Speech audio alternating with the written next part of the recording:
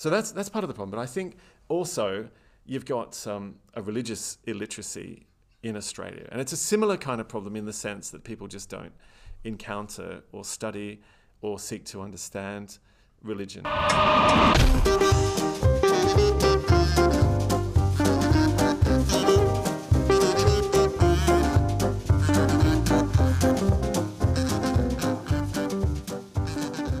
Welcome to The Political Animals. I'm your host, Jonathan Cole. I'm Assistant Director of Research at the Australian Centre for Christianity and Culture at Charles Sturt University, and I work in the field of political theology, the intersection of religion and politics.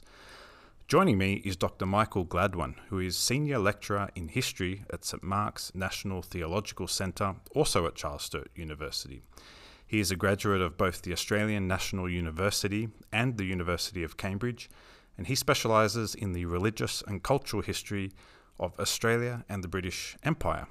He is the author of a number of books, including Captains of the Soul, A History of Australian Army Chaplains, and also Anglican Clergy in Australia, 1788 to 1850. And finally, he's currently working on a book which will be a history of the Bible Society of Australia. Michael, welcome to the show. Good to be here.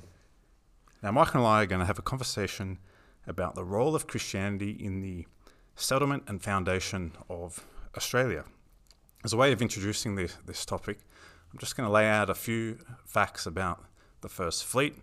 I don't know when you first heard about this if you're Australian. You probably have never heard about it if you're an international listener. I remember being in primary school and going into great detail about every aspect of this.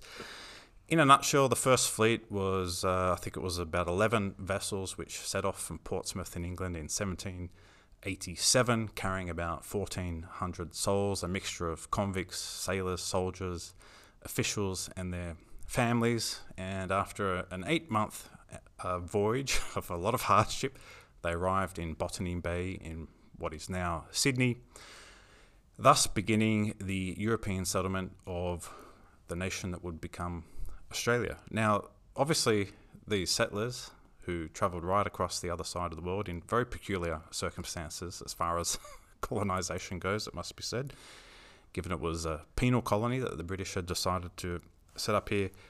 They brought many novel and new things to this island continent, but one of the really important things they brought, and something I don't think a lot of Australians appreciate today in our highly secularised or secular society and culture, is actually Christianity. So, Michael, to begin our conversation, in what sense did the First Fleet bring Christianity to Australia? And in what sense could the colony of New South Wales that they began and the subsequent colonies that followed soon after, in what sense could we think of those and describe them as Christian colonies?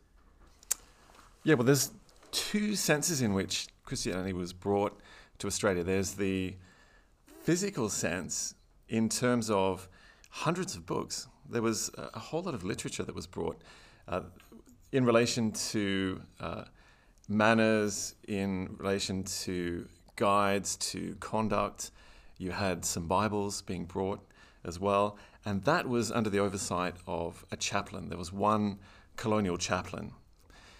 There was originally no intention to bring a chaplain with the First Fleet, but powerful evangelical figures in the Anglican Church. William Wilberforce is probably the best known, the anti-slavery campaigner, who was good friends with William Pitt, the Prime Minister. He convinced Pitt to authorise the Colonial Office to bring a chaplain because Wilberforce and others around him recognised it was essential to provide for people's souls as well as for their bodies. So, they could put hoes and other tools and seeds in the ship, but they needed both a chaplain and the literature that he would bring, including the Bible. Prayer books would have come with those as well. So that first chaplain, Richard Johnson, was charged with providing and ministering to the spiritual needs. But that was practical too. That included rites of passage like marriages, baptisms, funerals. So he was a functionary in that sense as well.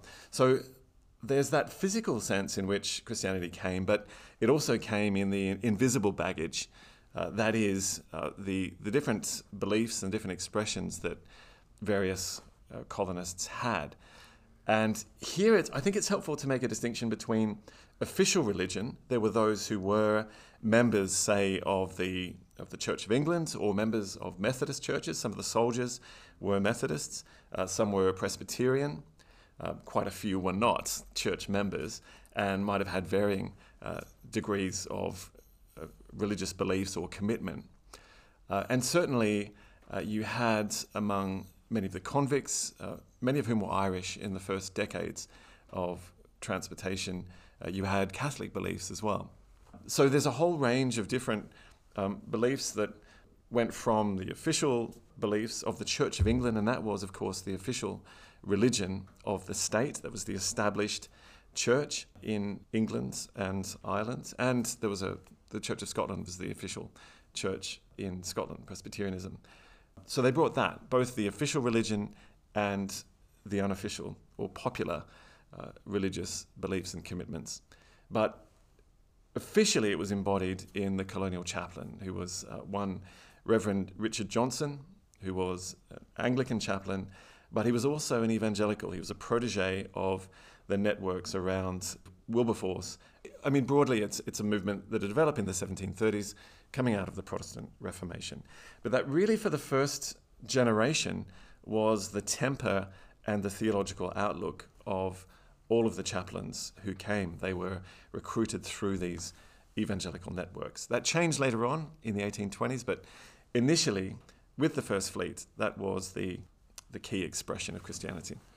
So in some respects, Michael, it's probably more accurate to say that it wasn't just Christianity that was brought out on the First Fleet, but a whole host of contemporary Christianities, plural, given the different denominational affiliation, whether it was the Irish Catholics or the fact that the chaplain was specifically an evangelical, not just any old Church of England. You had some Methodists and Presbyterians there. But let's just hone in on the chaplain Johnson, who I imagine, I would just guess, had a disproportionate influence, given he was the only clergyman there and actually had been sent in a kind of official capacity. I'm really interested in a bit about, did he leave journals, or do we know a lot about his experience of this, what must have just been an extraordinary mission for the day, travelling out here to minister to a penal colony in some strange land? And also, given he was not just a member of the Church of England, but an evangelical, did he sort of pastor to the Irish Catholics and to the Methodists and the Presbyterians? Because I'm guessing the first church services and all the baptisms and funerals must have been Anglican, right? Yeah, that's right. So the prayer book, the 1662 Book of Common Prayer, was the official form of worship in the early Australian colonies. And it was an Anglican form of worship. And so the convicts, whether they were Irish, Presbyterian, Methodist, had to attend these services. So there was compulsory attendance at services. And that raises another issue that we can talk about later. But this rankled for many, rather than a voluntarism in terms of worship. And even Johnson, the chaplain, didn't think this was a good thing to force people into worship, whereas the authorities, they had been charged to provide the forms of worship that would create morality and good order in the colony. So really, Philip, who was incidentally a deist in his beliefs. Oh, really? This is the first governor of the colony of New South Wales. That's right, first governor of New South Wales. More deist in his beliefs rather than a committed Christian in that sense. He was responsible for ensuring that resources were provided for worship and that Johnson had the resources to do his job. But his instructions were to provide, I think the phrase is something like the due observances of religion for good order and for morality. So he saw religion as a form, I guess, of social control in a sense. But importantly, the chaplain, Johnson, didn't see religion in that sense at all. He saw that was part of it. It was useful for a well-ordered society and for inculcating morality and, having ethical and moral citizens, and, trying to reform these convicts as well. The majority were convicts and criminals. But he saw it too as meeting the spiritual needs of people, which were to be at peace with their Creator, to know God personally. This was an emphasis, obviously within Christianity, but also especially within evangelical forms of Christianity. So his concern was that people would encounter God personally through the gospel, through the message of the cross of Christ and forgiveness, and also through their repentance, the active expression of their faith in their conduct, in their love toward one another, and towards God. So, you had these different visions of what this Christianity would be for, and I guess different views of how that would work out. And that did create tension at times in the colony. Tension specifically between Johnson and Philip, or just amongst the wider populace, some of whom weren't evangelical Anglicans, others of whom I'm guessing weren't particularly pious or really religious or even very Christian in the modern sense. I wonder as well, do we even know if there were any sort of atheists in that first batch of humans that arrived? It's a good question. I don't know of any atheists, any who expressed sort of what were called free thinkers in that period. If there were, they would have been a very, very tiny minority. This is a period in which very, very few people would have self-defined as free thinkers, even if they weren't committed churchgoers, or they weren't, outwardly committed to Christian beliefs or ethics.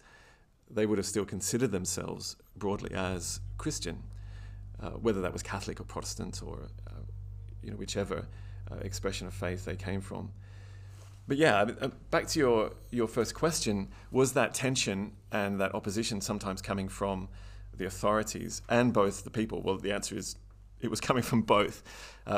From, say, convicts, especially Catholics, who didn't appreciate being forced to adopt Protestant forms or to be under Protestant forms of worship, and those who were just irreligious, who were opposed to, sometimes on principle, opposed to having to go to church and having to take those sacraments or those forms.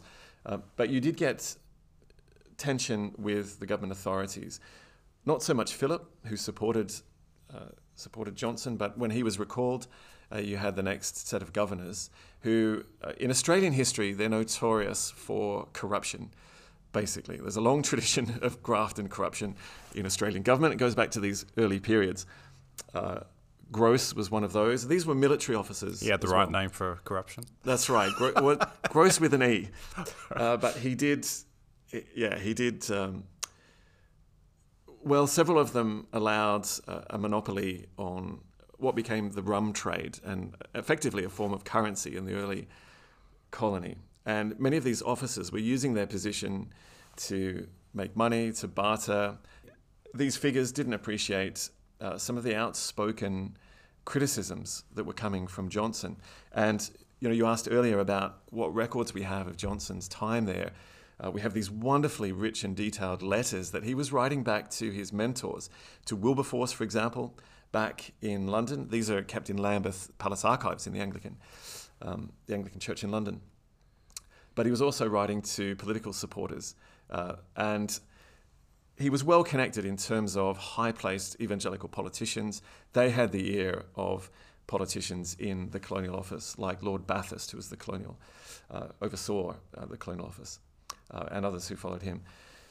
So Johnson gives us an account of just a lack of support and even opposition to the work that he was doing under Gross and other officers. So, for example, perhaps the most famous incident was 45 minutes into a service, suddenly one of the sergeants started beating the drums, and all of the Marines walked out. All of the military walk out and took the convicts with them. It was right on the... So it was clearly premeditated. They'd planned Yeah, that's right. to disrupt the service. To disrupt and to perhaps send a message that his service shouldn't go as long as it was, or perhaps his sermon shouldn't be as long. It was mid-sermon. I mean, and this was a direct insult and affront to Johnson, to his work. The colony was very slow to provide support in building a church, and actually the first church that was built was burnt down, we think, by convicts, which suggests some tangible opposition to what Johnson was doing. Now, it wasn't all opposition. There were devout Christians among the soldiers, for example, and even among some of the convicts. And we also have accounts of immense appreciation at a personal level for Johnson, because he was deeply concerned as a pastor. He saw the whole fleet as his flock. His charge was to minister to their needs. Now, that was not only their spiritual needs, ministering to their souls, but he was also concerned to minister to their bodies. So he engaged in strenuous pastoral care right across the different settlements as they started to spread out. They moved westward towards Parramatta, where agriculture and other rudimentary resources were being developed for the colony to be self-sufficient. So he was travelling extensively all over the colony, providing for physical needs. There was an account of a disease-ridden ship, one of the second and third fleet ships that came out where there was a cholera outbreak. It's very dangerous to visit, and yet he went below decks to the stench and the filth and ministered to people there who were both the dead and the dying. And actually, we have records of this great appreciation for Johnson's ministry. And some of the what has been seen as anti-clericalism, or a kind of antipathy towards Christianity, was more a protest against being forced to undergo worship forms. In a way, a protest of conscience and a protest for religious freedoms. Especially if you were a Catholic, an Irish Catholic convict, you can appreciate that wasn't gratefully received. And just on that point, there was no provision for Catholic priests in the First Fleet. There were 2 priests in the early, about 1800. 2 arrived who were actually convicts. They were Catholic priests. Really? Catholic priests? What were their crimes, out of interest? They were implicated in the 1798 Irish Rebellion. There was a large rebellion in Ireland, 1798, and they were implicated in that against Protestant authorities. Interestingly, a little side note is the third Anglican clergyman, one Henry Fulton, who was an Irish Anglican clergyman of the Church of Ireland. He was actually implicated in the 1798 rebellion, but there was such a shortage. So he came out as a convict at His Majesty's pleasure, and he just showed himself good conduct, showed himself to be an upstanding citizen, and there was a shortage of clergy. Johnson and others were completely overworked as the colony started to grow by that time, and so he was actually invited to be an Anglican clergyman. So the third Anglican clergyman was actually an ex-convict. That would have interesting implications for his later career. He was an advocate for convicts and for emancipists, for those who had done their time. But that's getting further into the 1810s and 20s. That's absolutely fascinating. So, but these early 2 priests, Catholic priests, though, convict priests, were they allowed to hold services, or did they unofficially and informally minister to the Catholics? How did that work? Yeah, they were allowed early on to provide sacraments and to provide services for Catholics, but the larger context of the colony and events there overtook them and made it very difficult. And this is partly the context of the Napoleonic Wars, which were going on at this time against France, and a long-standing fear with the British authorities of sort of a backdoor for Catholic forces, French Catholic forces, in fact, or Spanish, a long-standing fear that Catholics would use either Ireland or Scotland as a backdoor to invade England. So there's a great concern about Catholics not being loyal members of the empire, a kind of fifth columnist in the colony. And so This was all heightened in 1804 when there was a rebellion of the Irish, what's known as the Battle of Vinegar Hill, or Castle Hill Rebellion, where Castle Hill in Sydney is today. A group of Irish rose up, and they were quickly put down, pretty ruthlessly actually, by Marines who marched from Sydney out to Castle Hill and had far superior military force and killed several of them. Wow, so this was a pitched battle in Castle Hill, yeah. I don't remember that being taught. I was only ever taught about the Eureka Stockade. It's a lesser known incident, 1804, that incident was. But the implications of that were that there was a profound suspicion of Catholics and Irish Catholics in the colony. And as a result, the ministry of Dixon was one of these priests, this ex-convict priest. Their ministry was revoked because they feared that priests would be sort of leaders fomenting and possibly fomenting treason and rebellion in the colony.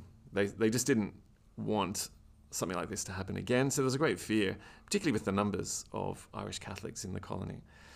And well, do we know, are you able to say roughly what kind of proportion of the colony at this stage is actually Catholic? Oh yeah, that's a good question. I think possibly a majority of convicts would have been, because you had disproportionate numbers of Irish. I'll have to take that one on notice. There were no censuses, so we don't know exact numbers. There were no censuses before 1828. Mm-hmm. So there is a degree of guesswork in terms of the makeup of the population. A significant number, I don't know the exact number, but certainly, the establishment, the vast majority of those who are in the highest echelons of society, from the governors to the high-ranking military officers and those in government, were Anglican. And obviously it's the established religion, it's the respectable religion as well. Although it's the official religion, though later many would discover that it wasn't actually the established religion, because you didn't have automatic conferral of established status in England to the colonies. There were legal loopholes that had to be sort of tidied up in the 1820s and 30s, because it was found, both in the courts and in England, that actually jurisdiction didn't apply to colonies. So in effect, everyone thought the Church of England was the established official religion of the colony, but legally it wasn't. Can you just explain a little bit more? I mean, that in itself is quite a remarkable little twist to this story, that for a couple of decades, everyone, and particularly I'm guessing the Anglican elite that are running the colony, just assumed that the Anglican Church is established in the colony. When you say they learnt through the courts, I mean, how did this matter end up in the courts in the first place? And exactly, could you go into a little bit more detail about what the court established and the reasons why they judged that the Anglican Church was not established in the... Yeah, it's really tested in the courts, partly through the work of Anglican clergy and through tensions that were arising between church and state in the early colony. One of the most significant was this fascinating incident, and it started with an Anglican clergyman at the gallows. Now, part of the job, I didn't mention this before, but part of the job of the clergy was also to provide ministrations at executions. Now, being a frontier colony and a penal colony, sadly, there were lots and lots of executions over time. Capital punishment was a fairly common practice in these early colonies.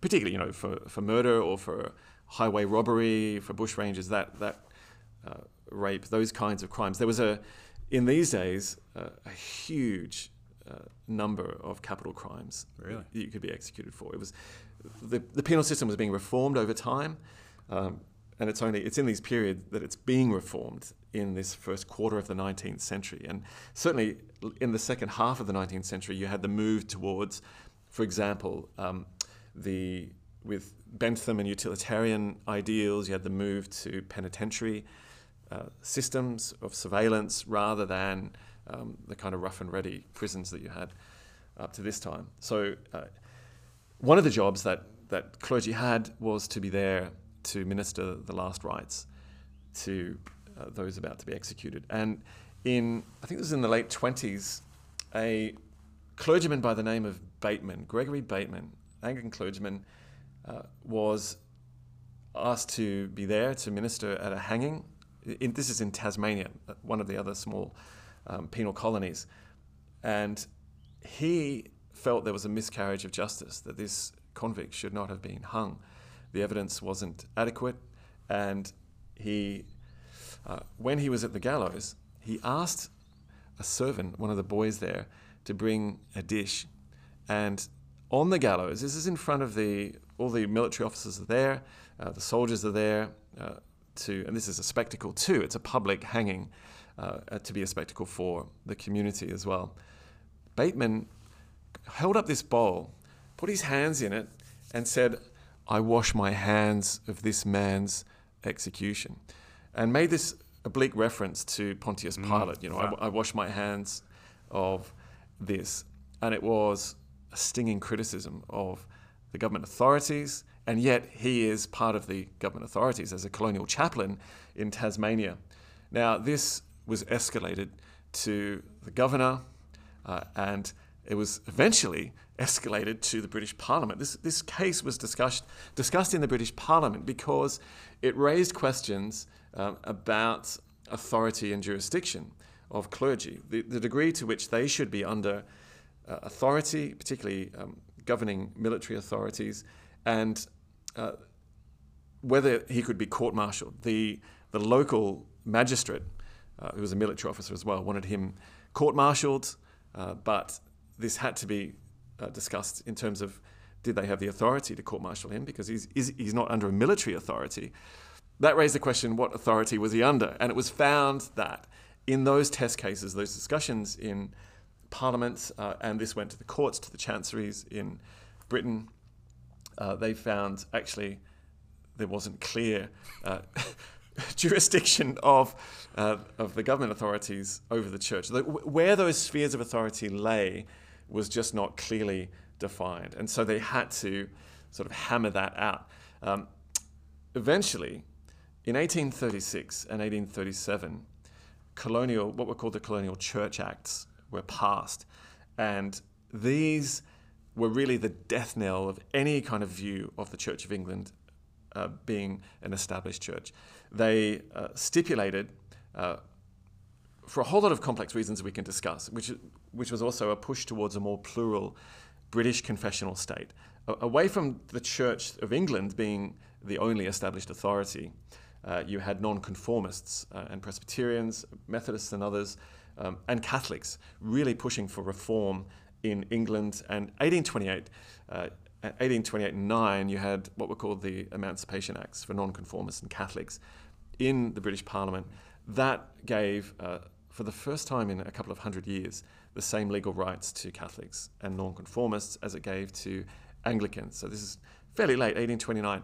But the upshot of that was, in 1836, the outworking of that kind of legislation and this constitutional rethinking of the nature of establishment in England led to acts being passed by Whig governments rather than the Conservative Tories. So pushing a more liberal, pluralist state. In Australia, 1836 and 7, the Church Acts are passed. They make each of the four denominations, Presbyterian, Catholic, Methodist, and Anglican, on a level playing field. So none has any rights over another, and they're all eligible for the same funding, a kind of pump priming funding to build churches and fund clergy. So in a way, it's quite interesting because it just shows you that certain developments in the United Kingdom, in terms of the understanding of the place of different Christian denominations, churches, and how they all relate to the state, ends up shaping in a really profound way at a very early point in Australia's history the particular status of different churches and the relationship here. And so because of the timing of the settlement in Australia, it's birthed in quite a different point in British history, and so we avoid ending up with an established Anglican Church. And if we fast forward, of course, to the Australian Constitution, or the Constitution that forms Australia out of the colonies, which become states in 1901, I think it's Section 113, partly modelled on the American Constitution, or whichever amendment it is, or provision, sort of, which makes it very clear that there is no established religion. Not only that, but no government has the power Yeah, that's to right. actually establish a religion. And so you see the outworking of that religious pluralism. Can I just ask, because this is on that pluralism point. So that's in, I think you said, the 30s, right? Yeah, But there was 1836. this ruthless suppression of those dastardly Catholic Irish Catholic out in Castle Hill a couple of decades before.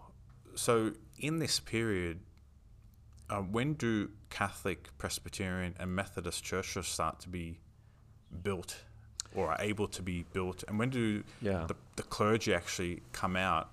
And given that fascinating little historical incident you gave us with the chaplain down in Hobart, I'm guessing it was, or wherever it was in Tasmania, did the first sort of official Catholic clergy that weren't convicts, along with, imagine at some point, Presbyterian and Methodist ministers start coming out, did they have some kind of official status like the Anglican chaplain, or were they just private members of the colony, if that makes sense?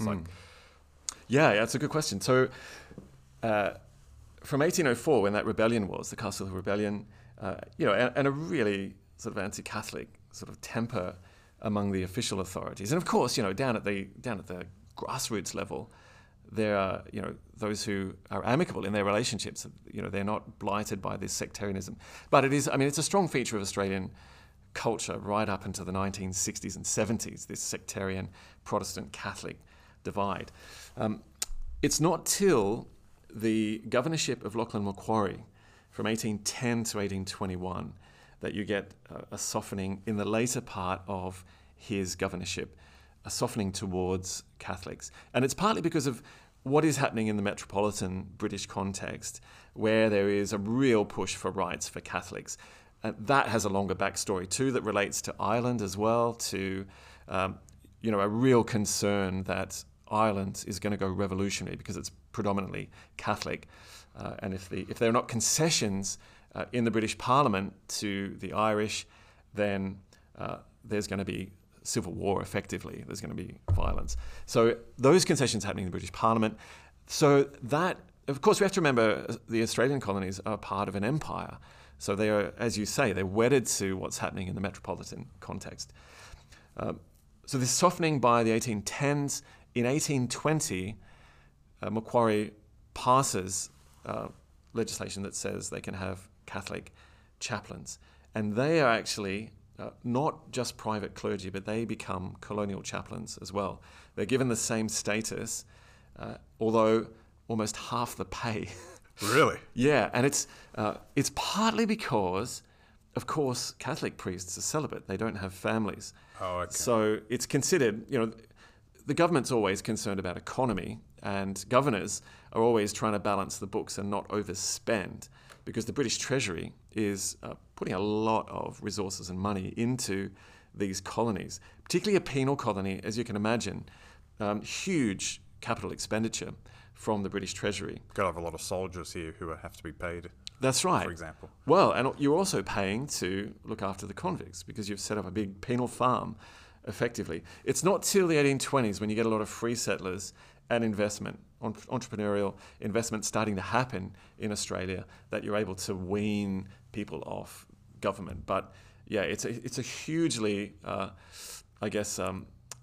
central or planned economy in a sense, pre-socialist planned economy, where the British Treasury is up for a lot of the costs of the colony, and is wanting to get out of those costs as much as possible over time, including supporting the church. But it's important to note that the British Treasury is paying the salaries of the colonial chaplains, of the clergy.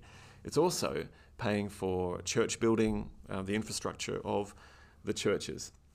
It's a tension too, because the piper who pays calls the tune, and so clergy are always trying to navigate this tension that they are in the employ of the state, but they're also in the employ of the church. They are serving, and many of them see themselves as serving the church first and foremost. That is their calling and vocation, to church first, government second.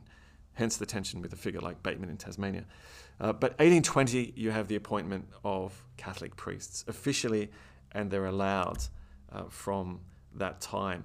In 1825, John Dunmore Lang, one of the most colourful and fascinating figures in this period of Australian history.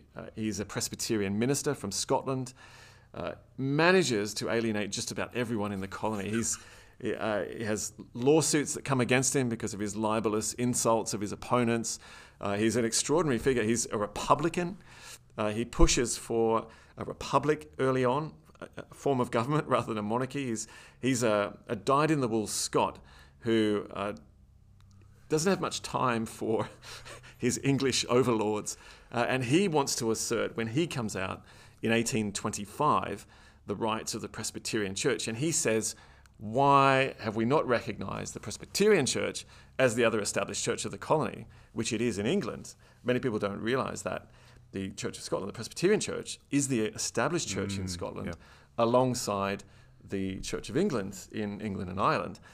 So in 1825, he is this outspoken Presbyterian minister who really starts to establish Presbyterianism. And he's... With a bang. With a bang, that's right. They know he's there for the next 30 or 40 years. He's interesting too because he does several trips to Scotland, and actually on every trip to Scotland, it's several months each way. He uses that to write pamphlets and books advocating his cause and often critiquing the government, but pushing for emigration as well. And he is responsible for recruiting... Emigration from Presbyterians? Of Presbyterian Scots. So he does tours of Scotland and recruits thousands of Scottish skilled labourers, clergy as well. He's recruiting clergy, Presbyterian clergy, and he is responsible for bringing thousands of Scots, free settler Scots, out from the 20s and 30s. So you start to get this change of complexion in the colony in the 20s and 30s, from a convict penal colony to a majority free settler colony. And so you see that shift. And Macquarie in the 20s is part of that hinge from convict colony to a free settler colony. I've got to ask, how does a crazy character like that Scott end up in Australia? Why did he come out because he saw an opportunity to create some kind of radical Presbyterian community, or I mean, how did he end up here? Yeah, it's a good question. You know, I've done a lot of work on looking at clergy and why they came out, and for some of them, it was push factors, economic factors, an oversupply of curates and clergy, and limited jobs in England in particular. In the Church of Ireland, there was reform of the Church of Ireland, so there weren't enough jobs there for clergy and curates. So for some of them came out because there were opportunities in the colonies for pursuing their job and their vocation. And it doesn't mean they were just coming out for the money, because the money wasn't amazing. It was just barely a middle class, the kind of salary that could keep a middle class family. Not to mention that these colonies weren't particularly flash, and they're a long way away from your family and that's right. home country. So it's quite a big sacrifice to come out here. That's right. And many assumed that they may not come back to their country. Early on, it's 8 months voyage each way. So it's a couple of years of transport, even just to get here and to get back. About a third, actually, of Anglican clergy did leave Australia, and many went back to England or different parts of the empire, India, British North America, what became Canada. They were quite a mobile group in these circuits of empire. It wasn't just a one-way, England and the Australian colonies. But others came out because they saw a need. They saw the fact that there were countrymen, thousands of countrymen, settling these different colonies, like the Cape, like the Australian colonies, British North America or Canada. The British Empire is expanding exponentially from the 1780s, what we know as the Second British Empire. 1780 to about 1830, you had this rapid expansion that included the Australian colonies. There's also expansion in India, but even places like the West Indies, you had this extraordinary growth of the British Empire. And so many saw actually a need. They said, we need missions to our settlers. And many clergy felt that vocation to serve people in those contexts. Others had a missionary vocation for the indigenous peoples. And there were several clergy that came out who were really keen to engage in mission to Australian Aboriginals, to those in the Pacific. Many of these early evangelicals, Richard Johnson among them, the first chaplain, saw the Australian colonies as a staging post for missions to these unreached people groups. This is a period in which, from the 1780s and 90s onwards, Cook and his travels and voyages had publicised these parts of the world, these exotic parts of the world that no one had really heard of before.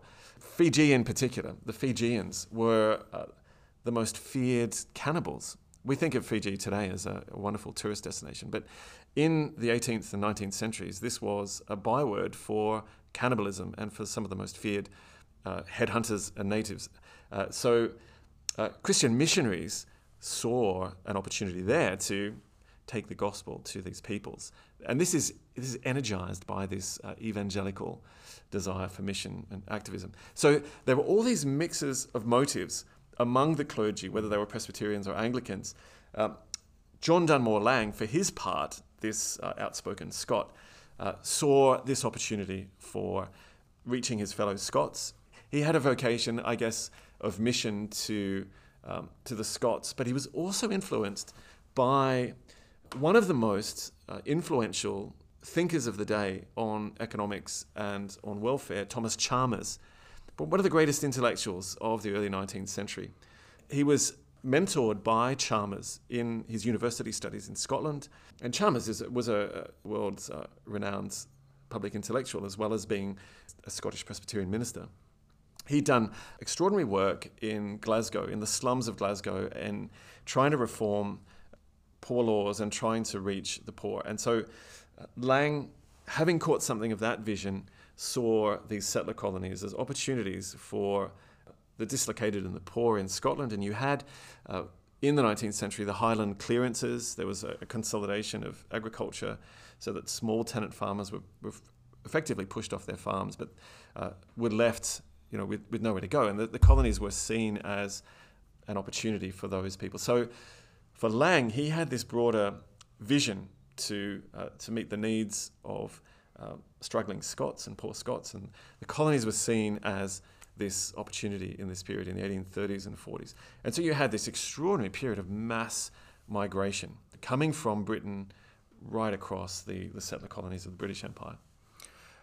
You mentioned missionary work in the Pacific there, and I did want to ask you how the first missionaries began moving out to try and reach Indigenous Australians and how they fared and how that all went. Yeah, and it's helpful to understand the context of the 1790s here. There was an explosion of missionary enthusiasm. And this is on the back of those voyages, the voyages of Cook. They were publicised in books and magazines and journals. And this really caught the imagination of evangelical Christians in England. Perhaps the most famous is the Baptist William Carey, who read some of these books, Cook's Voyages in particular, and said, why are we not sending missions to these parts of the world? The Catholics had been doing it, of course, right back to the discovery of the New World by Europeans. 1492, they were sending missionaries out, Jesuits, Dominicans and others. And evangelicals were saying, well, Protestants have been slow off the mark in terms of missions to peoples elsewhere. That had been the case in the Reformation as well. Anyway, this led to Carey's publicising of the need for missions, as well as creating a mechanism for it, because this is the period in which, with the growth of laissez-faire capitalism, you had the incorporated company with shareholders. This mechanism was starting to become very influential and powerful in sort of developing free market economics. He said, why don't we do a similar kind of model of an incorporated company, but a missionary society that does the same thing, where shareholders put their penny in to support it. This created a mechanism for missionary societies in the 1790s, right across denominations, so evangelicals, Anglicans, Baptists, nonconformists, Congregationalists.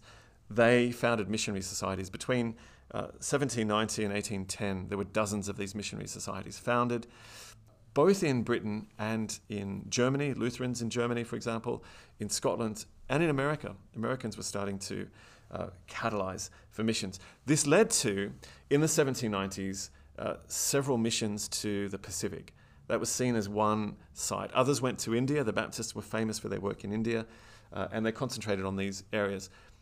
So these Congregationalists who founded the London Missionary Society went out in the 1790s. It was actually a disaster, though, the first voyage.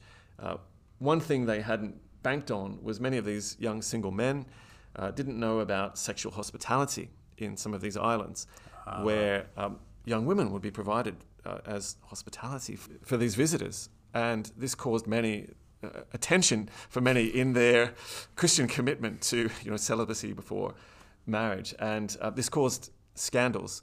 And they realized that actually it was probably good to send married men out who would be more steady in these contexts and these circumstances. But you had those early failures. Several of those nonconformist missionaries became clergy in the colony of New South Wales, but you had Anglicans and early chaplains. The most famous is Samuel Marsden, who arrived in 1794. He really took over from Johnson and was far more successful. He was there for the next 40 years, a key figure in the colony and establishing the church there. But he and others in the Anglican Church Missionary Society, he was well connected with England.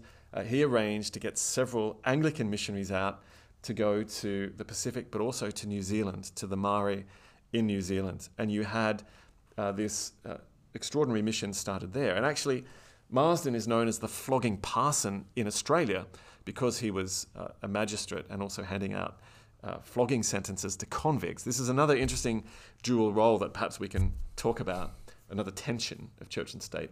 But he's also known as the apostle to the Maori. He made 7 trips and was extremely well received and successful in his organising missionaries to reach the New Zealanders.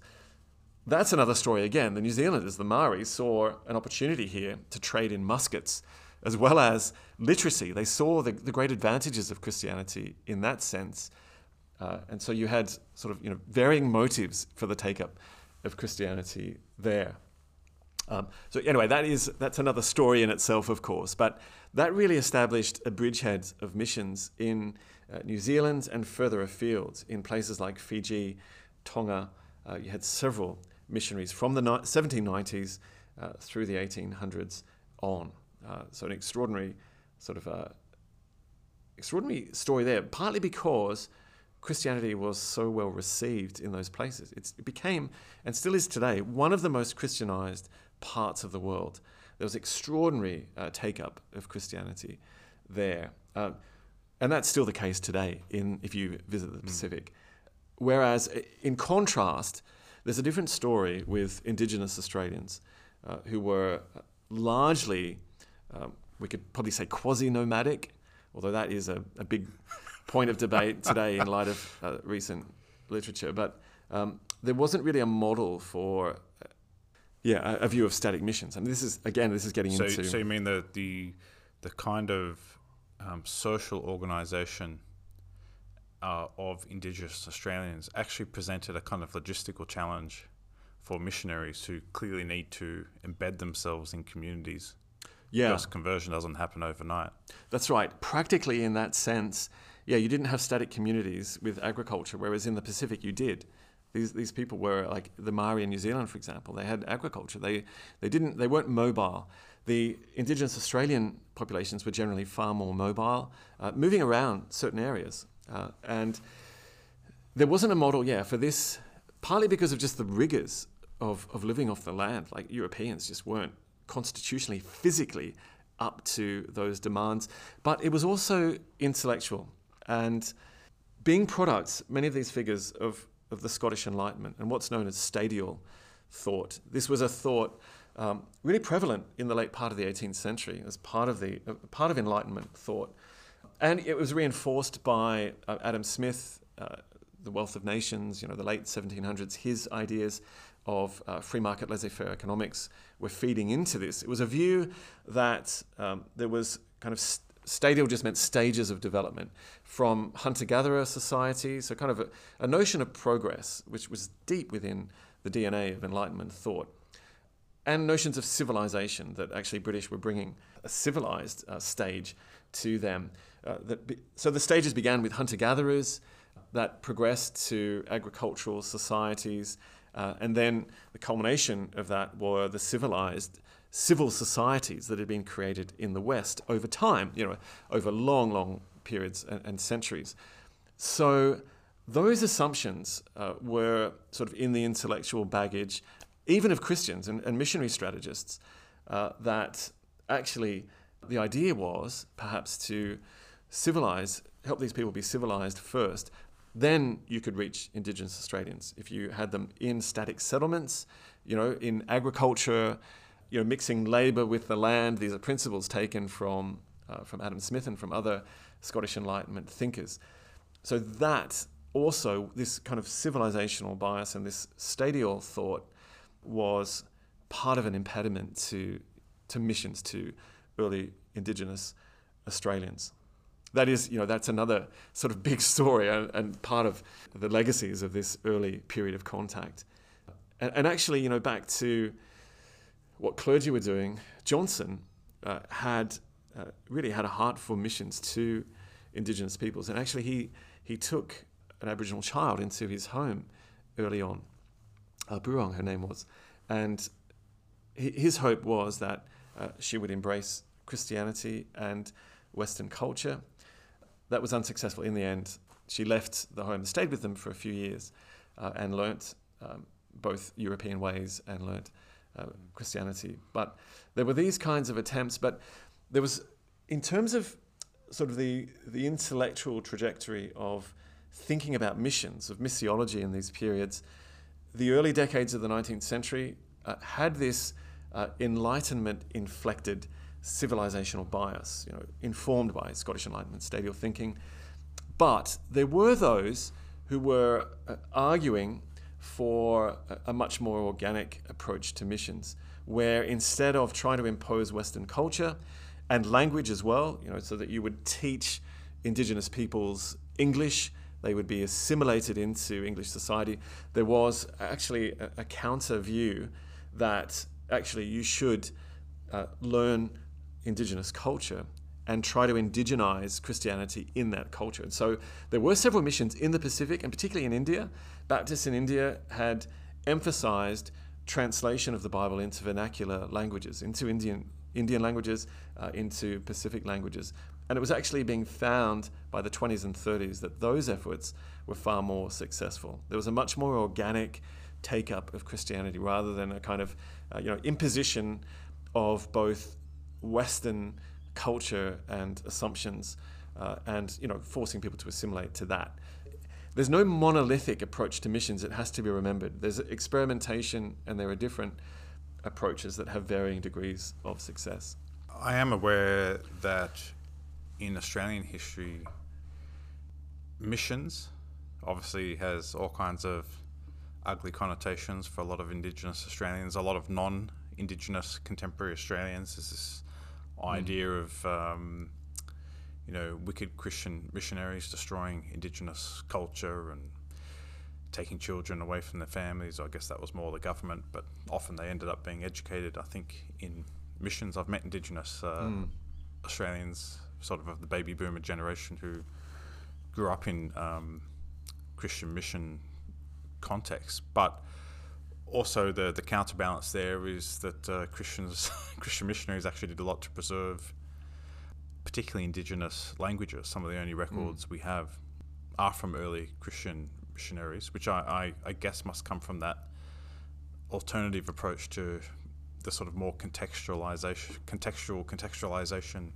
approach to missionary work. I mean, could you speak a little bit about, particularly in this early period we're talking about, were there missionaries in the early colonies that went out and that successfully learnt some of the local languages and started documenting them, and did some of them manage to form good, positive relationships with some of these communities? Whether they became Christian or not, I don't know, but Or were they just kind of strange white men with weird ideas that were hanging around in the strange time for them, full stop? Yeah, it's a good question. We are getting into one of the more complex and one of the more sort of tragic elements of Australian history, of course, and settler colonies across the world, that is the case. These legacies of colonialism and imperialism. In terms of the Christian involvement in that and complicity in that, it has to be said, as you noted, on the one hand, that Christians were complicit in that imperial project by virtue of just stepping onto Australian soil and being part of this larger British Empire. Clergy included, missionaries included, they are part of this project that is effectively taking the land from the indigenous peoples. On the other hand, there's this complicity, but on the other hand, in almost every case, it's committed Christians who are advocates of indigenous peoples in this period. I mean, there's horrendous conflict happening on the frontier and beyond the frontier, beyond the purview of government. There's also punitive government expeditions to kill Aborigines where there is conflict, where white people, Europeans are being murdered. You would have punitive expeditions being sent out for reprisals or to prevent it. You had settlers taking matters into their own hands and murdering with impunity in these early decades indigenous peoples, and massacres right across in both sort of rural areas, even in areas close to settlement, because you've got an expanding, scattering settlement by the 1820s, and that's often going ahead of government. So it's a bit like the Wild West, where you've got these towns and settlements, or stations, sheep stations being established that aren't under government jurisdiction. So the central planned settlement is sort of falling down, and settlers in this massive landscape are just going off and that's right, building farms wherever they feel like it. Yes, they're known as squatters is the term, and the squattocracy. These are settlers who are going outside of government boundaries.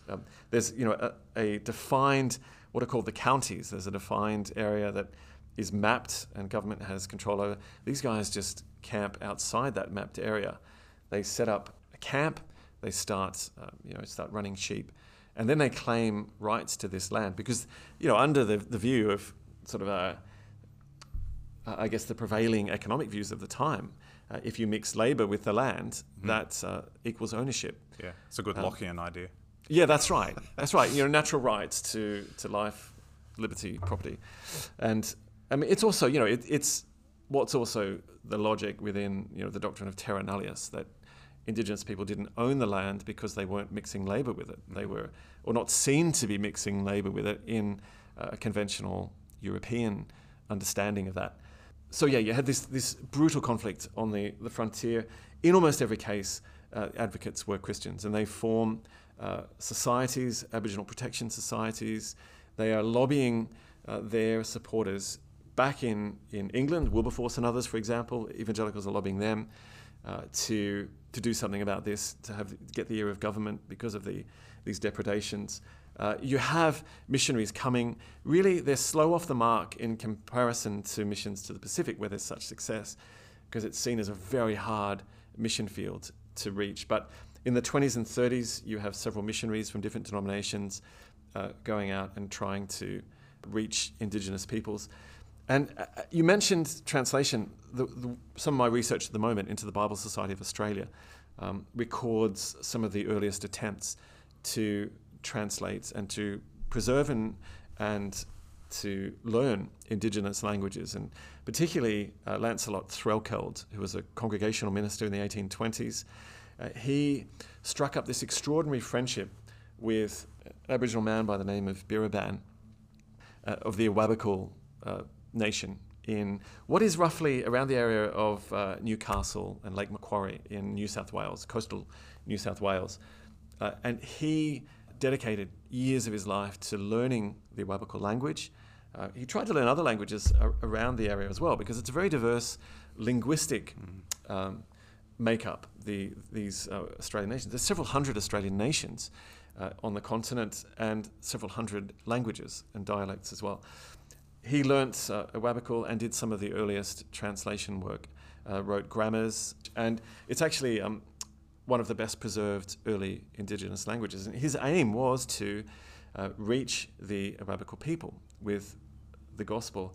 Tragically, the impact of colonization of the settlers and the murder of Awabakal people meant that by the time he had translations of the Gospels, he translated parts of the New Testament, there were only a handful of Awabakal people alive because of the impact of settlement in that area. So it's this tragic story. And that story was repeated in other places in Australia where you would have translation efforts of missionaries and yet you would have dwindling populations. But you had other groups in the 30s and 40s, particularly Lutheran missionaries coming from Germany. And Lutheran missions were dedicated to vernacular language translation. It was part of their Lutheran DNA. And if you think back to the Protestant Reformation, that makes sense. A huge emphasis from Luther and others was to translate the Bible into vernacular German so that the plowman, the person on the street, could read the Bible for themselves.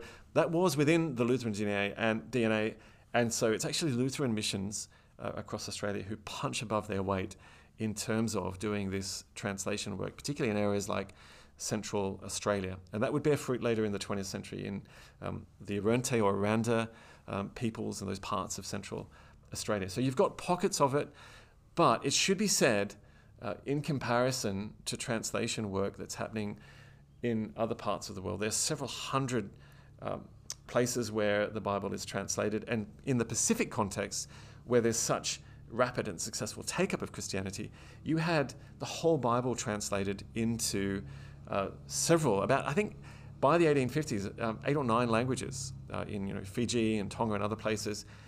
But through the whole of the 19th century, there was still no full Bible translated into an Indigenous Australian language. There were a few Gospels, there were some pockets of translation, but translation of Indigenous languages in Australia was far behind the Pacific and other places in the world. So it's a mixed story. It's certainly a mixed legacy. Yeah, and as you say, very complex. You could do a whole conversation on that, but that's all really interesting. Can I just go back to where we began with this idea of the extent to which, or the role of Christianity in the foundation of the British colonies in what would become Australia? It occurs to me at this point in the conversation that it should be incredibly uncontroversial that Christianity is intimately interwoven with the colonies at the official level. So even if we go all the way back to Philip with his kind of deistic view of that, religion is sort of an integral component in the social formation and moral conduct learning of the colony, to the chaplains who have a kind of, they're funded by the government back in London, and they're ministering, and it's kind of probably almost mind-blowing in secular Australia to think that in that first early days of the settlement of Botany Bay, church attendance was compulsory. Yeah, that's right. It's not exactly a secular foundation. And of course, everyone in the colony, and I imagine even once we get into the free settler period from the 20s, and as multiple colonies spring up around Australia, first down in Tassie, and we get Melbourne and South Adelaide. Australia in 1836. Yeah. And the settlers start moving out away from the coast. I mean, most of them still, if we went back and polled them, probably would have said they were Christians of some sort. I imagine almost everyone was baptized into some church, and a certain percentage of them would have had a serious Christian commitment of one sort or another. And of course, it's pretty early on, in part because of the developments we touched on in Great Britain, that the Catholics and the dissenting churches, Presbyterians, Methodists, start to get some kind of official standing in the colonies. Churches start to be built. Missionary work gets underway. So why do I have the sense that what seems obvious, and it must be smashingly obvious to a historian that works on this, that in Australia there seems to be either some controversy around the role of Christianity in Australia. In some ways we're very uncomfortable about it. You've got your secularists who really seem to think saying the Lord's Prayer in Parliament is the sort of greatest affront and issue in Australia today.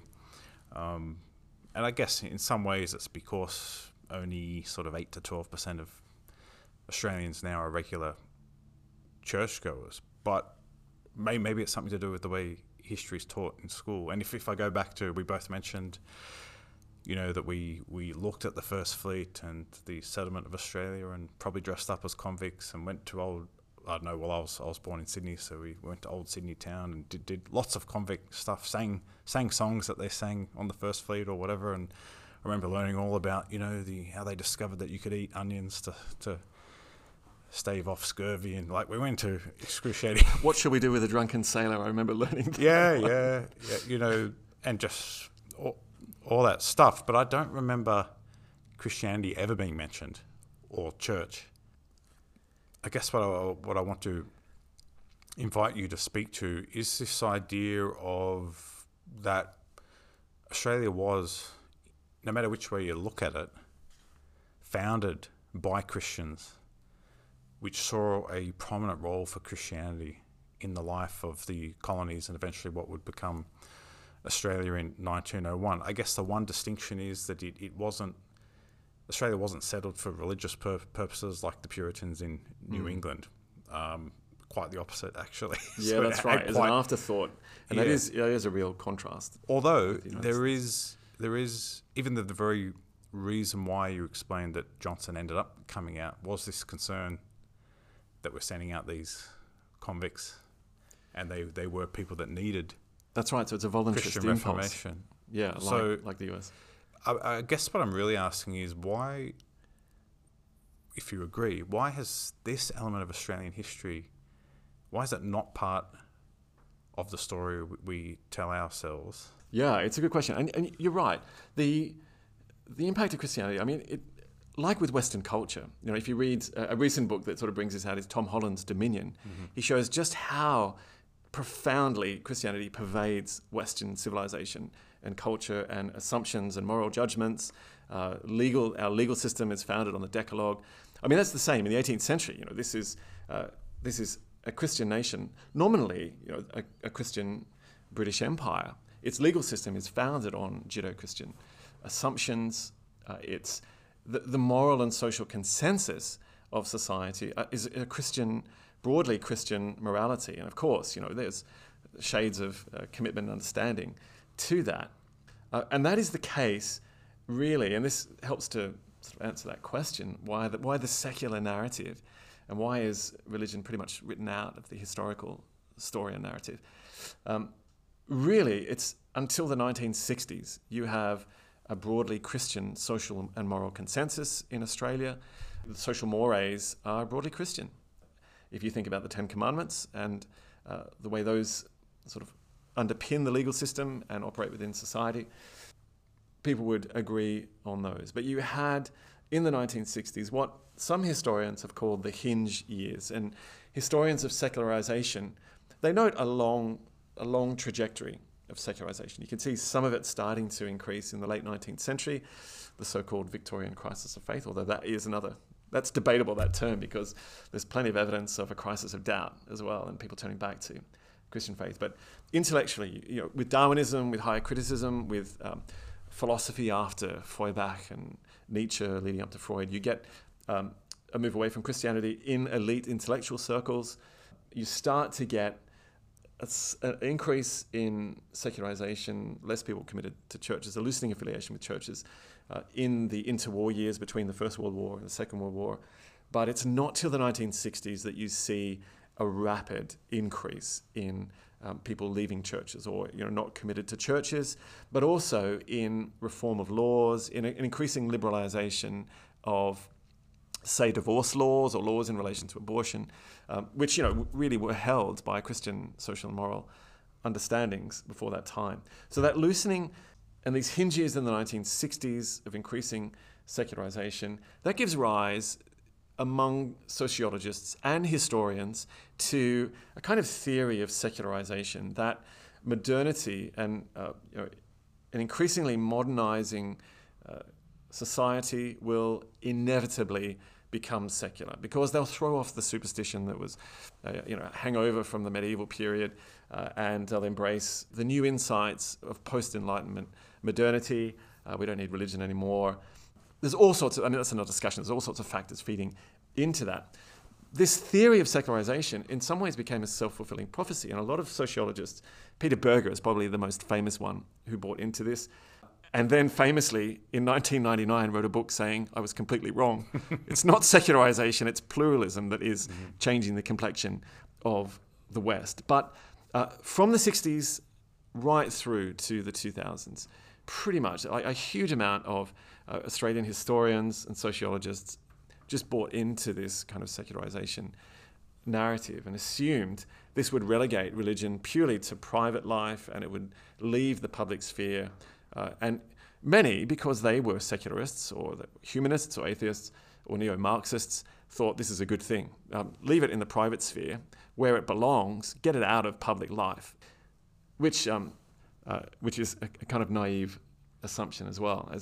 Can I just ask, Michael, was the disinterest in the religious aspect of Australian history, which is hard to miss? I imagine it's slapping you in the face if you study certainly anything before any part of Australian history before the 1960s. Is that disinterest, does it just stem from the personal disinterest, so that the historians themselves are no longer religious, and so they're really, human beings naturally gravitate to what interests them? So do the historical questions and aspects of Australian history that start to animate and energize historians just tend to be things that aren't particularly religious, because that's really just of no interest to them personally? Is it as simple as that? Yeah, that's part of it. It's a mixture of things. Sometimes it's just disinterest. They don't like religion. And in fact, it's a really interesting little vignette of one prominent Australian historian he's at Rhodes House in Oxford. And they went around, all these Australian scholars, because that was the natural historians, like Manning Clark and others, probably the most famous. There was, you did your undergraduate university here, and then you went to Oxford or Cambridge to do your advanced work, your master's or your doctoral work. It was kind of the standard. And then you came back to Australia to, have a chair of history in a university. And there was this, I think it was the 1940s or 50s, where you had this group of Australians at Rhodes House introducing themselves, and almost the vast majority of them were sons of clergy. They of some kind, whether it was Anglican or Methodist, or prominent church leaders. And many of those had rejected their parents, their clerical fathers' commitments. Manning Clark is the most famous. His father was an Anglican clergyman. And you get, when he writes about Anglican clergy, his father actually had to leave the church, I think, because of an extramarital relationship. And there's this animus towards the Anglican church. And it just infects whenever he writes about Anglican parsons. I mean, he talks about them as flogging parsons or civil servants in cassocks. I mean, he can't say a good word about Anglican clergy. They're seen as agents of social control, agents of the establishment, the powers that be. So sometimes you get this animus that's coloured by one's own religious outlook. He was flirting with communism. He was, quite a lot of Australian historians, like Stuart McIntyre is probably one of the most famous and prominent, were engaging, really heading to the left, a kind of neo-Marxism, which sees religion as a kind of epiphenomenon, as a kind of opiate of the masses, in Marx's words. And so really, from this generation of historians also coincides with a rising nationalism and national identity in Australia. So you've got that operating as well. Manning Clark is the most famous, who's saying, why aren't we writing Australian history? Front rank scholars should be writing the best scholarship on Australian history. So you get, and a movement towards a sense of national identity emerging from the 60s onwards. So these nationalist historians are embracing what you could call a kind of secular nationalism. And it's really a secular nationalist narrative that drives their writing of history. Manning Clark is an exception, though, compared to others, because at least he takes religion seriously. And famously, his schema for Australian history was a three-way contest between Protestantism, Catholicism, and the Enlightenment. He said this is a three-way kind of intellectual, ideological contest, and it overlaps and it's quite complex, but you see these vying intellectual and spiritual commitments vying for supremacy over time. And his view, which was heading towards the left over time, was that it was the Enlightenment model that really should take over, a kind of secular humanist Enlightenment model. But at least he was taking religion seriously in his analysis. Other historians tended to just ignore it completely. So you find it just being elided from the narrative, the story of Australian history in so many different areas. I mean, that's what I found when I started researching Anglican clergy. They were seen as agents of the imperial and colonial state. It's partly Clark's heritage, but he's not the only one. They're just seen as agents of the establishment. And there's no recognition that actually most of these men were called first and foremost by the church, and they were trying to establish a transcendent kingdom, not just the kingdom of Britain or the empire. There's actually an empire of the faith that they were concerned about. And that was in tension, as we've noted in some of our earlier discussion. There was in tension with the imperatives of the imperial and colonial state, and sometimes with, once you get a nation here, with the Australian politicians and the Australian state. So that's part of this complex story. I should say, though, in recent decades, there has been, and I see myself as one of a group that was also emerged in the 60s of historians who emerged saying, actually, that's an inadequate narrative. It's not a full-orbed account of Australian history. We need to bring this religious and spiritual element back in. We don't want to overstate it, make it the pivot of history, but it does need to be brought back in if we want to really understand Australian history and culture, morality, society, politics. It's encouraging to me that there are, mainstream, front-rank Australian historians who have recognised that, and in their work, I possibly the one I appreciate the most is Alan Atkinson. He's probably Australia's foremost historian of Australia. His 3-volume Europeans in Australia is a masterpiece. It's a magnum opus. It really, in a sense, it's the successor to Manning Clark's History of Australia in 6 volumes. Atkinson only needs 3. Clark needed 6. But really, historians like that, and there are others that Graham Davison in Melbourne. There's a few others who, at least, even if they're not people of faith, they've recognised actually this is important and significant, and we need to understand it if we want to really understand history properly. And so, the secular nationalist narrative, or as just a secularist narrative, is completely inadequate. That's really interesting and encouraging. It just shows how it's one of the fascinating things about history to me. I did my undergraduate studies in history. My first ambition was actually to become a historian. And I want to become a historian of America. It's never too late, Jonathan. If you see the light, come and talk to me. I don't know. But it's fascinating. What I find most fascinating about history in some ways is not the histories, but the history of historiography, because it really does move in these waves.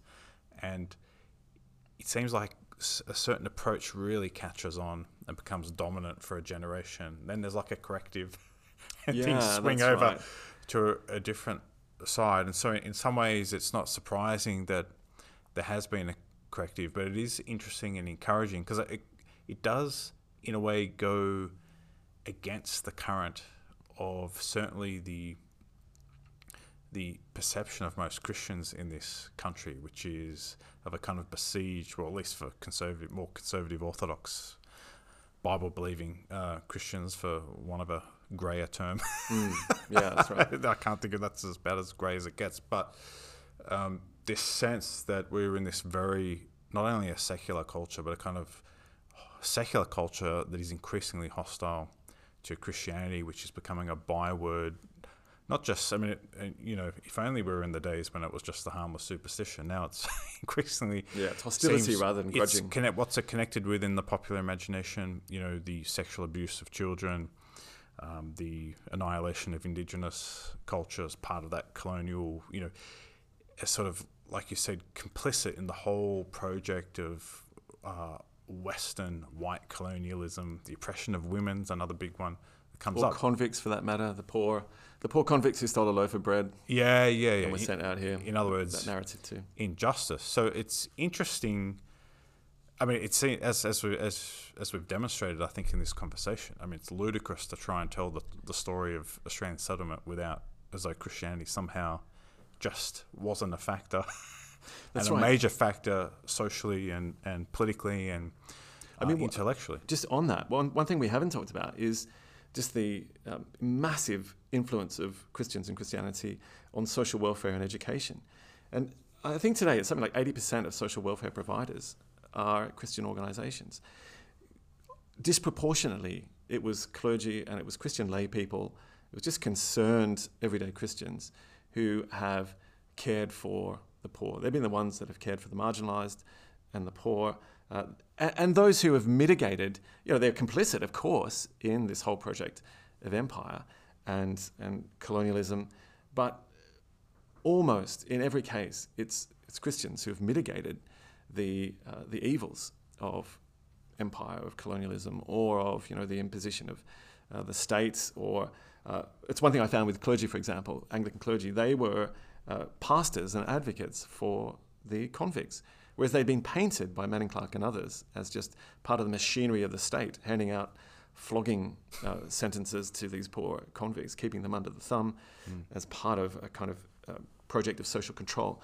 That's another whole area. Not to mention the Aboriginal protection societies that you that's mentioned right. before, that advocacy Christians were trying to address some of the violence. That's right. You look at the membership of those societies. They're clergy and they're concerned Christian lay people in almost every case, and particularly at the elite levels of society as well. But the subscribers are your people in the pews as well. Now, what I'm not trying to say is that only Christians have been virtuous and cared for the poor and been concerned for social welfare. Of course, that's not the case at all. But disproportionately, it has been the impact of Christianity that has had that impact in terms of social welfare. I mean, you could also look at education as well, the commitment to education, to the creation of institutions in civil society. From Fairfax to these great media companies. Sydney Morning Herald is run by two committed Christians in the 1840s. They take it over, and there's influence in all of these different areas. It's Christians who found literary societies and lending libraries, are involved in newspapers, in really this creation of civil society in Australia. I guess that's all more evidence of how ludicrous it is to say that this is founded as a secular society. There's one historian whom I won't name, but I mean you can read it in her book. She has this phrase this is in an Oxford History of Australia, that Australia is born modern. It just notes that it's born at a time of the Enlightenment in the 1780s, the French Revolution, where you had an attempt to move away from Christianity, and just assumes in that moment that Australia is born modern. It's actually not. There are elements of modernity and the Enlightenment, as we've seen, that it is born into, but actually it's born Christian as well, in terms of those influences coming from Christianity. And by that I mean a Christian nation, not individual faith, but the impacts of Christianity on the legal system, on social and ethical mores, on culture.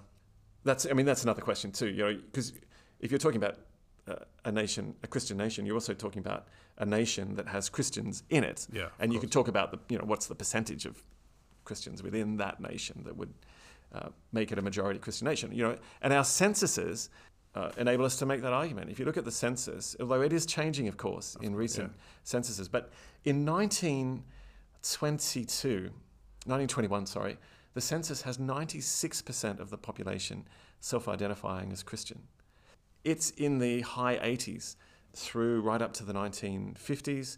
It's only, as I said, these hinge years of the 1960s that you start to see sort of a trickle beginning decline, but we're seeing a decline from that. I think this next census will be the first census where we have less than a majority Christian nation. But we have to remember, this has been a majority, even just on census statistics alone, this has been a majority Christian nation for the last 220-something years.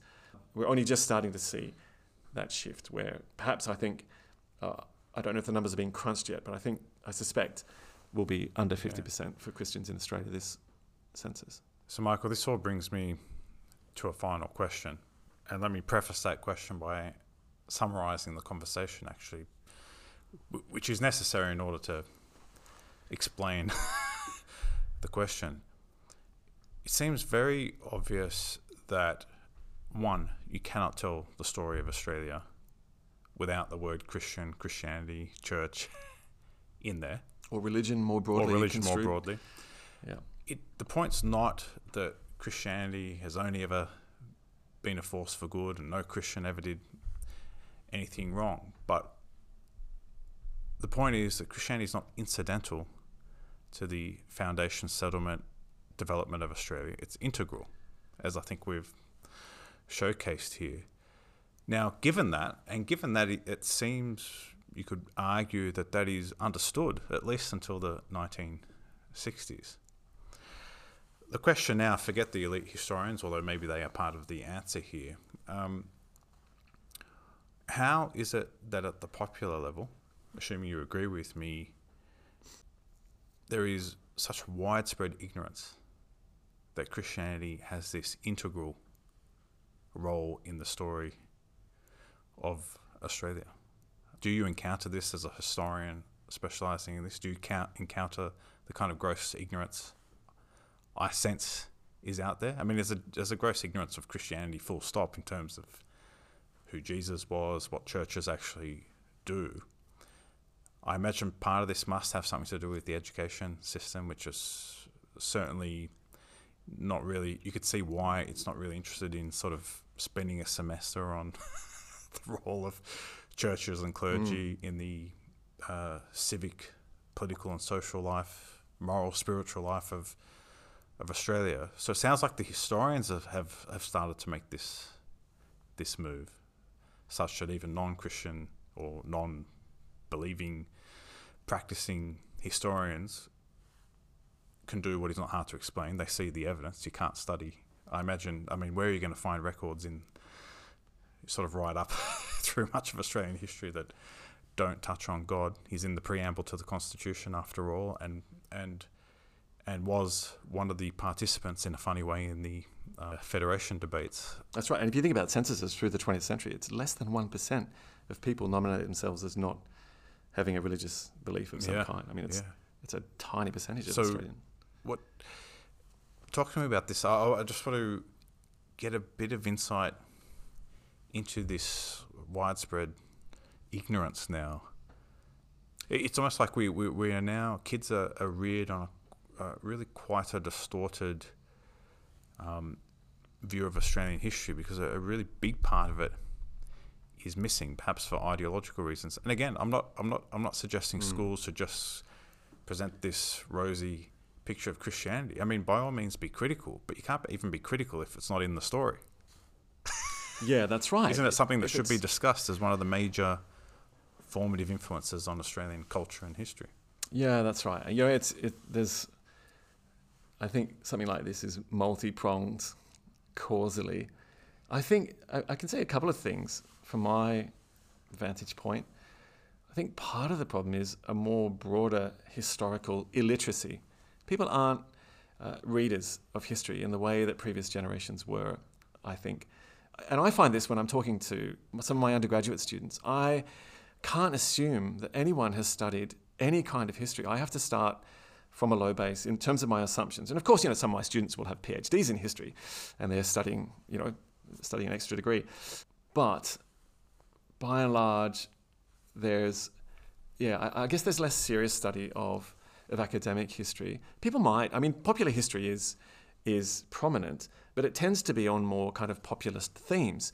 So the biggest selling non-fiction in Australia is on the First World War. If you write a book on Gallipoli or something like that, then you've got a guaranteed bestseller. That's right. If you're a Fitzsimons or a Carline, then that's where it sells. But the problem is, when it's just those big popular topics, people don't have a sense of the broad sweep and movement of history. You get a kind of lopsided view of episodes in Australian history. I lived and studied in England for several years, and while I was there, I remember there were complaints about education of history in England, to O levels, to year 12, and all these teachers lamenting that all students came out knowing about was Henry and Hitler, basically.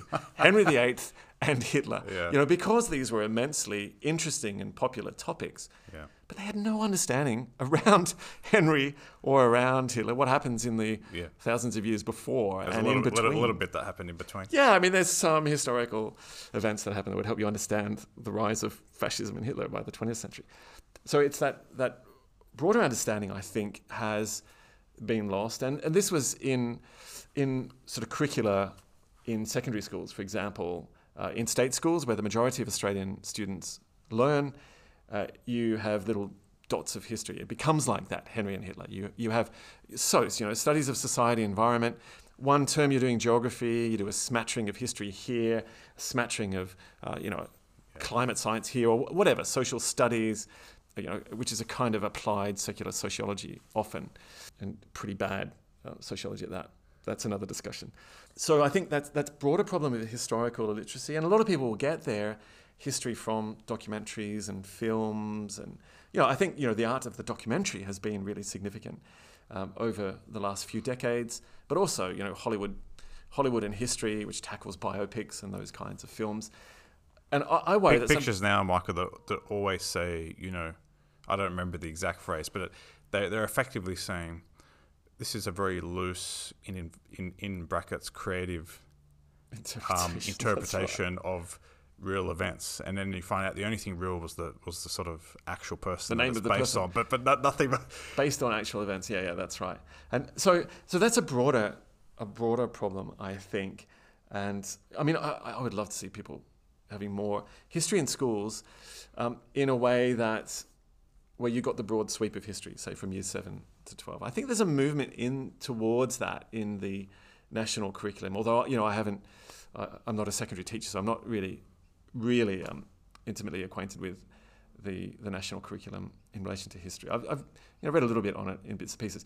So that's part of the problem. But I think also you've got a religious illiteracy in Australia, and it's a similar kind of problem in the sense that people just don't encounter or study or seek to understand religion, and it's not really given to them in, for example, state schools. Again, to use that example, I went to state schools growing up from kindergarten to year 12. I can remember about 2 religious studies lessons in 13 years.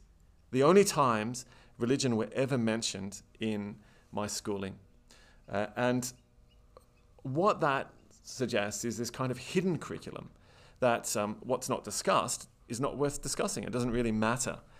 So religion was never seen as anything worth studying, whereas it's different, in private schools, like an Anglican or a Catholic school, you have religion classes. You're exposed to world religions. You learn about religion and spirituality. But, I mean, things may have changed since then. I grew up in the 80s and 90s. My schooling was in the 80s, showing my age here. But You're in good company. Oh, right, okay. You know what I'm talking about. It was a profoundly secular education. Yeah, I didn't come to... I went to a state school as well, pretty much right throughout the 80s. I did my primary school in Sydney. And the interesting thing is I also don't remember religion ever coming up in any kind of serious, concentrated way, except looking back, and this is kind of striking, we said the Lord's Prayer at Assembly every week. Wow, yeah, we certainly didn't. We certainly didn't do that. I can safely assume that's not done anymore. But that, in a way, that just shows you the legacy of. Well, it's really a testament to the profound influence of Christianity that even in the 80s, right up until I finished year 12, and I think, I finished year 6 in 1988, I think it was. saying the Lord's Prayer at this state school, which just shows how they had inherited these traditions that were probably self-evident, that, you know, a state school would say the Lord's Prayer.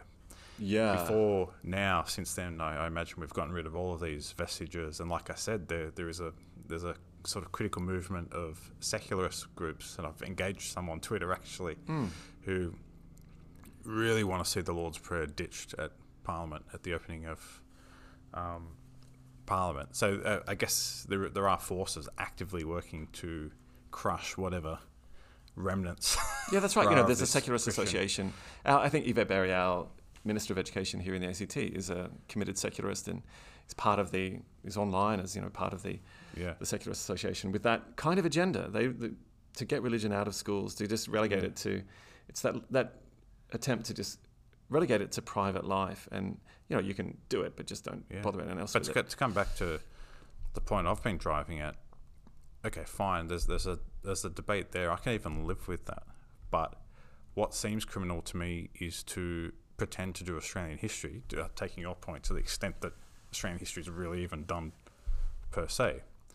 But to do that as though somehow Christianity is not a big part of the story. You don't need to be a Christian.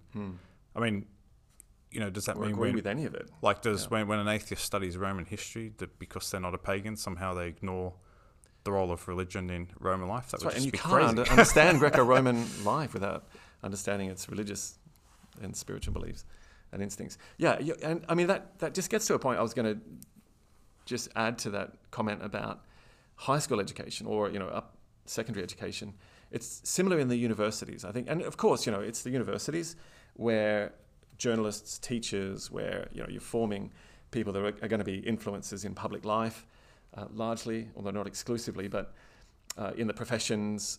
And so when you've got that kind of secular narrative in the universities, then, and in that formation of people, if there's a strong secularist bent, or even if it's not an overt agenda, it's just this hidden curriculum that it doesn't really matter, so it's not much on offer, or doesn't appear, then I think that is forming people with an ignorance of religious realities, of the history of Christianity or other religions, or Islam for that matter, you know, the religious instinct, which actually the vast majority of people who are alive today and have ever lived are religious in their worldview and in their commitments, or have some kind of spiritual or religious commitment.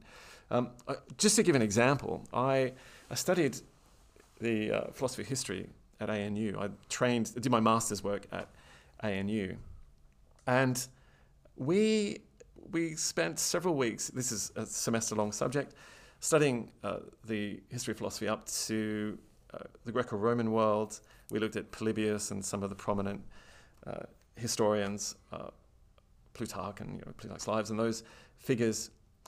Then we jumped from the Greco-Roman world to Hegel, to the Enlightenment, and to, you know, to a kind of post-Enlightenment figure, to the 19th century, to Hegelian idealism. And in the tutorial, I was a bit astounded by the structure of this subject, because years before I had come to faith, and I had discovered the riches of the Christian tradition, which is really the Western tradition, reading Augustine, reading the City of God, probably the most influential philosophy of history in the West, and set the template for thinking about history for about 1,000 years, and much else, you know, just war theory, all sorts of and theological ideas, well beyond the theological to the political and social, as you would know as a political theologian and political philosopher. Not to mention Aquinas, Grotius, some of the greatest medieval thinkers about politics and about history.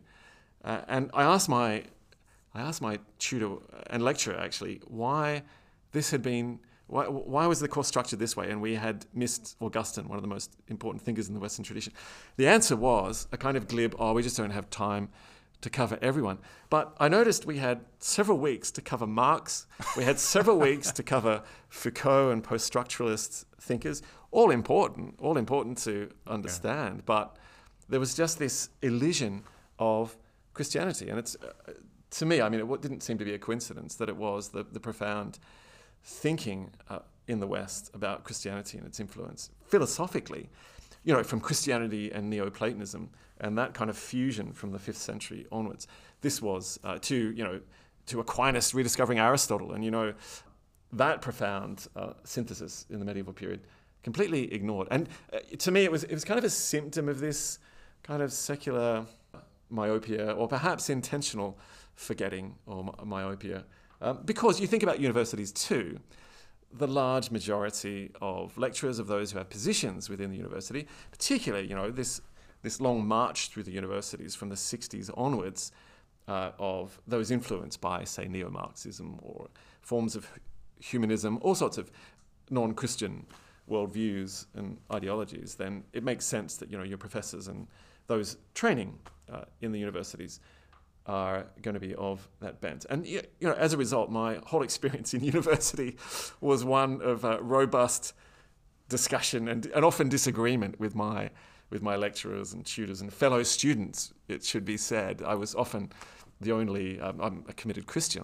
I came to faith when I was about 19, and started to construct a Christian worldview.